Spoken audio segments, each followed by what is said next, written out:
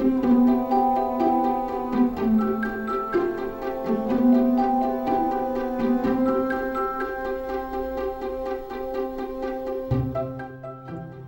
everyone, and welcome back to the Three Cameraman Podcast. Today we will be discussing Fantastic Mr. Fox, the 2009 stop-motion animation by Wes Anderson, based on the Roald Dahl book of the same name.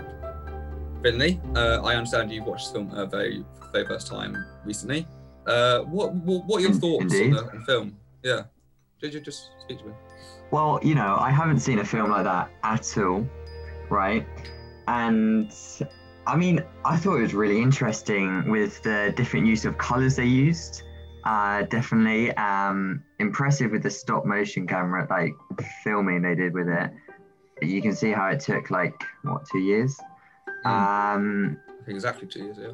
I mean, the voice acting I thought was really was really good. And what else was there? The plot of it I thought was really cool. It definitely engaged me from the start. I mean, it was quick, and because I like a movie that engages you straight away, and this movie did it. Because it's a very short film, isn't it? I don't know. It's 1 hour 20. Very short film, and they moved house, and then he instantly wanted to go rob the chickens or whatever they had, and I don't know, it just engaged me quite quickly, which I enjoyed. So yeah, I enjoyed the movie. Yeah, cool. Good movie. And Daniel, what about you? Yeah, I mean, I think so. Roald Dahl is quite unique in his style of writing, and I think that definitely suits kind of the style of Wes Anderson and his kind of filming, because you can see throughout the film kind of just the symmetry in every single image, and the fact, what Wes Anderson is especially good at is kind of just the color schemes and stuff. So just kind of, I guess the oranges, the yellows, the browns, stuff like that is they're all kind of representative of autumn. Yeah, it's quite a warm film. It just obviously with the side and everything.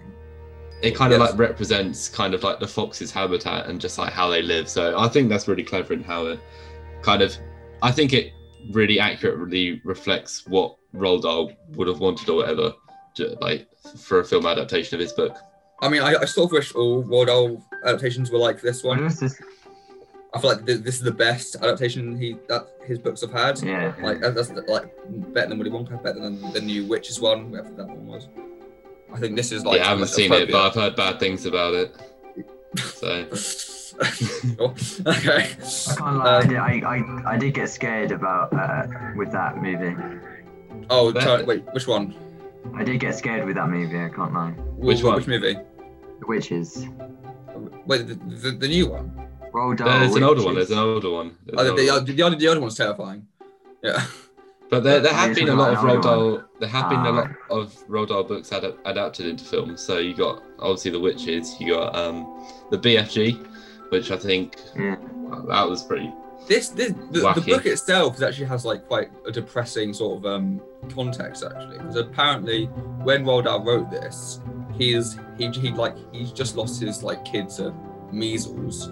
And I think something else happened. I can't remember. But the reason why I wrote this book was have a sort of a strong father figure in the book, which is obviously Mr. Fox. And in the context of his children, that's quite it brings a whole new meaning to the film, I think. There are differences and similarities in between the book and the film, obviously. So I think in the book it's kind of one father and 4 children. Whereas obviously in the film he's only got the one named child, which is Ash. So also that's kind of different. In that kind of portrays more of a strong fatherly figure rather than just more caring, I guess. But apparently the writers of there was 2 writers of this film, Wes Anderson himself and Noah Baumbach, who directed Marriage Story and Frances Ha. But they changed I think they completely changed the final act of the film because it just didn't suit what they wanted in the film, and it didn't really make movie content. I think in the story, the whole plot line of the Boggis Bunsen Bean thing, which takes place throughout the entire film, is one section of the book. But they chose that. I think they found that most interesting, so they've made that the entire film, which I'm kind of glad they did. It made more of a side story. So obviously you got Noah Buchanan with kind of Oscar-nominated films like Marriage Story. No, Noah Baumbach, not know if you can. Oh, no, about yeah. Well. Marriage Story. I'm sorry. I love Marriage Story so much, but we'll talk about that another time. So with Wes Anderson's significant filming style of everything being symmetrical and, you know, is it distinct style? Yeah, it is symmetrical. And he's used to colour and stuff. Can you see that in this film? Because I think you can definitely 100% can. I mean, I don't want to include this, but Wes Anderson's one of my favorite directors, and his like use of symmetry, I think, he always achieves that like to the fullest in his animated films.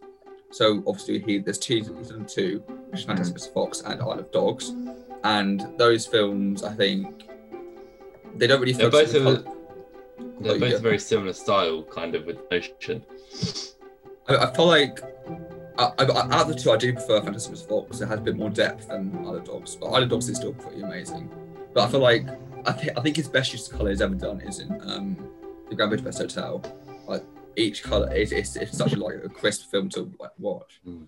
But and I think colour is definitely used more effectively in Fantastic Mr. Fox with like the whole autumn theme of it.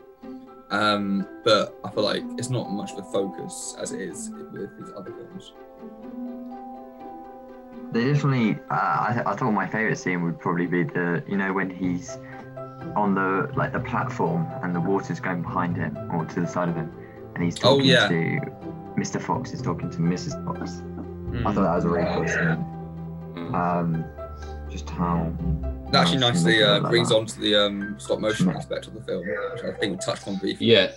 So this is obviously we've only covered one other animated film kind of so far, which would be The Polar Express. So I guess kind of like comparing the two, that's got kind of like an ultra realistic look compared to. So obviously, as the animals are obviously the character in the film, I think the way they animated like all the fur, apparently I might be completely wrong in saying this, but I think the hair on the puppets in the film are real fox hairs. I'm pretty sure, and that's just animal abuse.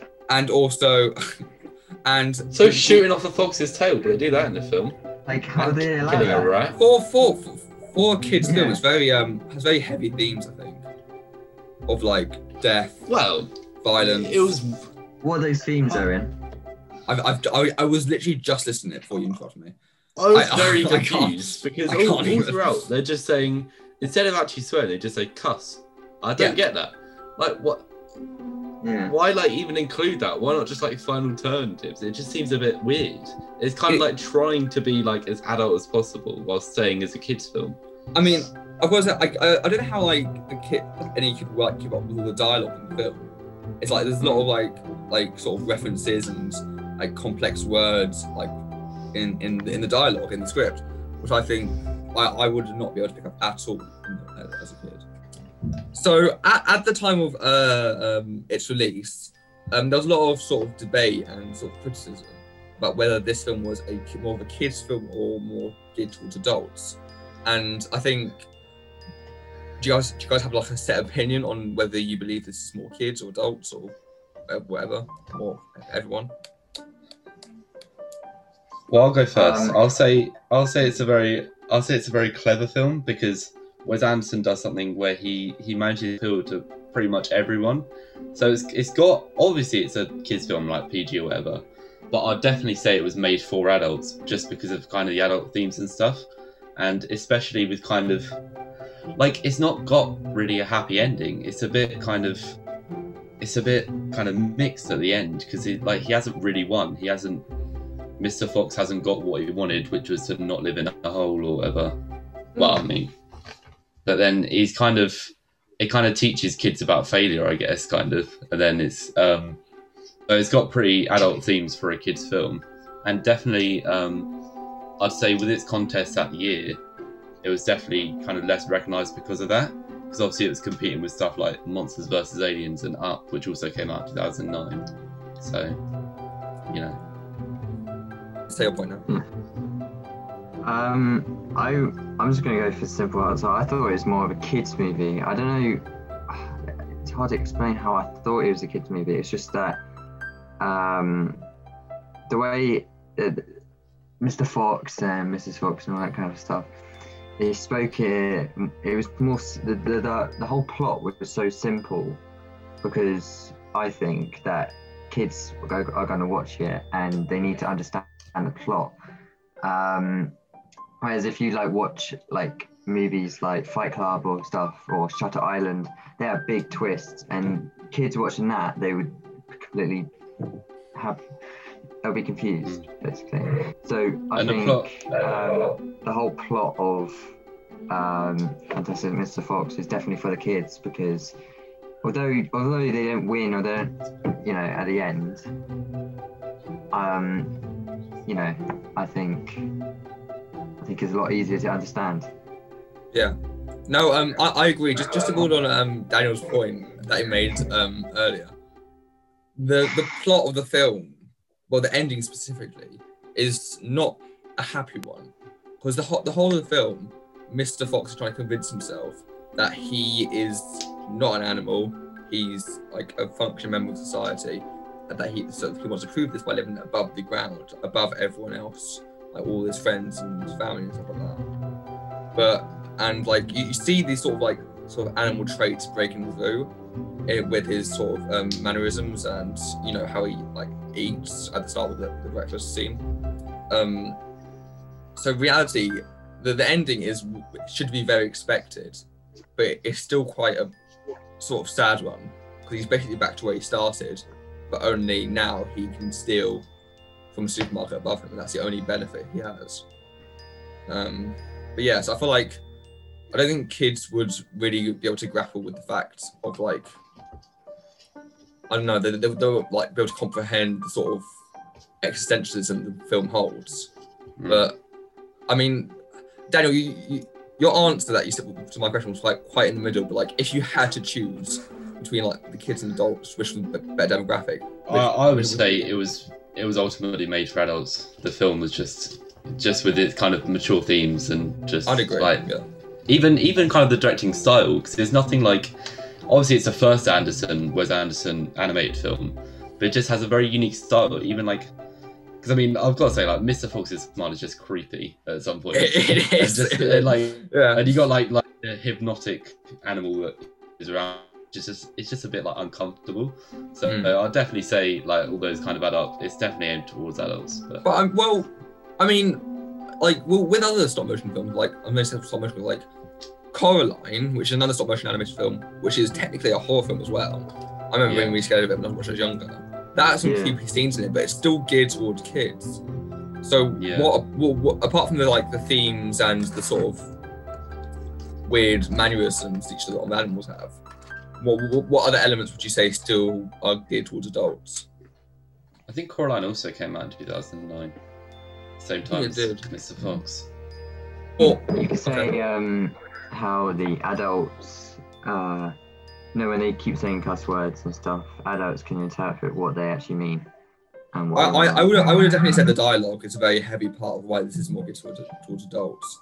I think it's earlier in the podcast. There's a lot of complex sort of words they use and lines of dialogue that are really like descriptive, that it's just would not be able to pick up upon if you were, unless you're like a really smart child, which I wasn't. So I didn't. But. Yeah, there's still that one key scene near the end where it's just a wolf on the snowy area, and when they will drive by him, and then that's got so many interpretations that it's still not got a clear answer even to this day. So I wondered what your guys' opinions on that was. Wes Anderson actually said that scene, I think, was basically didn't explain it, but like was the most important scene in the film, and basically explains the entire sort of reason why they made the film. And that very much fits in with what I was saying earlier about how Mr. Fox wants to prove to everyone that he's not just a filthy animal who lives on the ground, but like ultimately he is. That's why he has this sort of unspoken connection to this wolf, who's obviously quite a savage wolf. And I think that's what the fans are trying to say. And he also like lives over, like not underground, so he wants to be like him. I mean, many foxes want to be like wolves or stuff like that. I mean, like they're just a worse version of a wolf. Or they're really quite similar animals, yeah. Yeah. I think most of the film kind of carries this kind of animalistic or kind of like wild. That's just like Mr. Fox is never kind of fully satisfied because he wants to live kind of a civilized life, but he's always got this kind of thing in the back of his mind, which is like he should be a wild animal. He should like live in holes and stuff. So I think that's pretty interesting. It is sort of lying to yourself. I think that's one of the biggest sort of messages. Yeah. He's pretty selfish character overall, to be fair, Mr. Fox, which is pretty different. It takes a while to consider how other people would feel. I think that's why partly it's also towards kids. It's sort of teaching them to think about other people's feelings in such situations. Like he does think about Mrs. Fox's sort of opinions or like whatever about when he starts stealing again from what something means, and he doesn't think about how his own child would feel if he starts praising like his cousin for the same thing he did, sort of thing. I feel like that's also like a way to sort of teach kids morals and stuff like that. What do you think the hidden messages are behind this movie?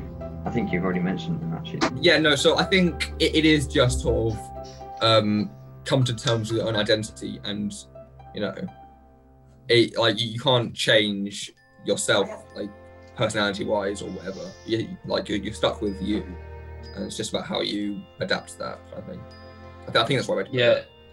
I think even though it's sort of like Mr. Fox lies with himself, it's always about kind of being true to yourself in the end. That's it. So you've got kind of like, especially like Mr. Fox's son or whatever, which obviously was changed look, but he's kind of like trying to hit his talent or whatever all throughout the film, and then when he kind of saves his cousin or whatever, then that's kind of the big reveal moment. So I think it's definitely like, because obviously you have to have some sort of like kids moral in it to class it as a kids film. Really, there's not many films that don't have a moral in the end. So I think that's really one of the messages that the film conveys.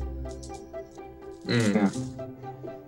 It's also something that can teach adults, sort of like, you know. I think that's why it works so well, because the themes and sort of morals of the film apply to both adults and kids. It's a universal message. I think was performed really well. So yeah, because of that universal theme, it makes sense that Noah. I know I said this earlier, but Noah Baumbach wrote this, considering, you know, he wrote Marriage Story and all those other films about family and identity. I think that's quite it's a really cool way to use the medium of animation and sort of cater towards kids to bring out like a sort of stronger message. So the way they recorded the voices for these foxes, was they did it in quite a sort of immersive way, I think. So for example, George Clooney obviously plays Mr. Fox, and for the scene when they are escaping the sort of raid or sort of rebellion thing. Like one of the final scenes. One of the final scenes with when they're on the what's it called, that bike? It's like a motorbike kind of thing with a sidecar. Yeah, it's just bike sidecar. To film that part, George Clooney, they recorded George Clooney's lines where he was on like a still quad bike, but it was like the engine revving. Like you saw like Wes Anderson was on the back of the bike with like doing the lines off one of the other voice actors. Yeah, and I wanted to know if you guys thought that was a effect in the film. Did you really think it was necessary? But I personally couldn't really tell that it was like that. I thought it was a bit unnecessary, honestly, because I feel like it would have been the exact same regardless of whether they did like went to those lengths or not. So what do you guys think?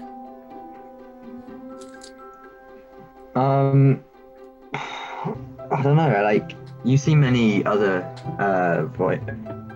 voice actors, and they normally are just doing it in a studio, and then you get they just add sound effects. So the realism of actually being outside on a quad bike sort of gives the element of, you know, it gives a better element than just edited in them sounding like he's on a quad bike, or not a quad bike, but a motorbike. I feel like everything that you do real will come out much better. Like Dan will know, but Christopher Nolan, he does things mainly without CGI, and it comes out much better and much more real when you're watching the film. So I feel like when you're doing this and they're actually doing the things that are happening in the film, it makes it a lot more real and seem like it's not just a cartoon with a fox. That's in my opinion, I think it. So there's actually a character behind the fox. Interesting. I think it does make it. I think it does make a difference, kind of overall, just because of the realistic approach of it. Because even with because you still got the vibrations from the bike that are affecting their voices, but I think definitely because Wes Anderson's kind of, I think he's probably similar in Nolan to trying to do everything as realistic as possible, just so it turns out well. And I think definitely it does add to that sort of just attention to detail in the film. So even as mentioned earlier, with the real fox hair for the puppets, then I think it's just that level of detail that he goes to just to make these films with small details that people won't even notice. So I think that's just really, really clever and just great directing style. I will get back to that point you just mentioned. I feel like thinking about it now, I might have been completely wrong with the whole real fox hair things. But I know for a fact all the human hair in the film is real human hair. Yeah, they got from, I think, one of the animation studios they used. I think there might have been some real moral issues if they chose to do real fox hairs on puppets. Yeah, I still think he's got that attention to detail though with that, just the whole style of his filmmaking. You know when the humans in the film, did they shape their faces just like the actors, or is it completely? I don't know, honestly. The only clips I've seen are of Meryl Streep did her lines in the studio, but I've seen George Clooney do his lines talking on a yard and I think Wes Anderson's house and stuff like that. So I don't know if I don't know. I don't really think I get the whole doing it realistically will have a more realistic effect. But I just think the fact that Meryl Streep did her lines in the studio, I connect to a difference between the quality of those two people. I feel like it's a cool sort of idea, but I feel like it just really wasn't that noticeable that makes any sort of impact. I think the main. If you go deeper into it. The main human, I think he's called Bunce or whatever, was voiced by Michael Gambon, who has played Dumbledore. So I think, based on what I know, what he looks like from Dumbledore, I think they might have been partly based on the actors, but probably not. Because it was more Michael Gambon. The what? But it was more Michael Gambon played Dumbledore, but he also played Bunce in Fantastic Mr. Fox. Which one? I think it's the main one, the main clever planning one. No, he's the one who had the cider, didn't he? Yeah. No, it's Bean. Sorry, the Bean's the main one, and the Bean's played by yeah. But then obviously they're mainly based off that nursery rhyme that Owen just sung, and August Months. Yeah, and then the book as well. It would be more the descriptions from the book. So I think that about wraps up today's episode. I hope you all enjoyed. Before we go, can I get some final ratings from all of you out of 10? I'll start with Daniel. Solid 9. It's not a 10 out of 10 for me. It's not just one of my favourite films ever, but because I don't have that kind of connection to it from... genuinely, I've seen it before. I don't have that sort of connection to it, but it's just such a clever film, and the way it kind of appeals to adults as well. Definitely, yeah. Finley, what about you? I'm going to give it an 8.5, just like Fight Club. Like Daniel said, it's a very clever film and interesting. It just, I don't know, it's definitely not a 10 for me. I'm more, but I give it an 8.5. And I would rate it, I think I would have to say a 9.5 out of 10. It's so close to being a 10. It's just, I just can't say it's not a perfect film, but I feel like it's 9.5. You saw it originally, didn't you, in 2009? So I think I did. I remember seeing like briefly, but I don't remember seeing the entirety of it. I'm being honest. I remember getting the McDonald's figure of the rat. I played with it for ages, and I never knew what it was from. And then I watched the movie. And I was like, oh wait, no way. The rat was such a good character, and then he That died. was a pretty good character. Oh. William The rat Dafoe. dies. Spoilers. The rat dies. Anyway. All right. Thanks for watching, and bye. Leave suggestions in the comments for films. Leave suggestions, Subscribe. yes, for new film. We need ideas. Right. Subscribe. Thank you. Right. Bye. Thank you. Bye. Thank you. Bye. Bye. Bye. Bye.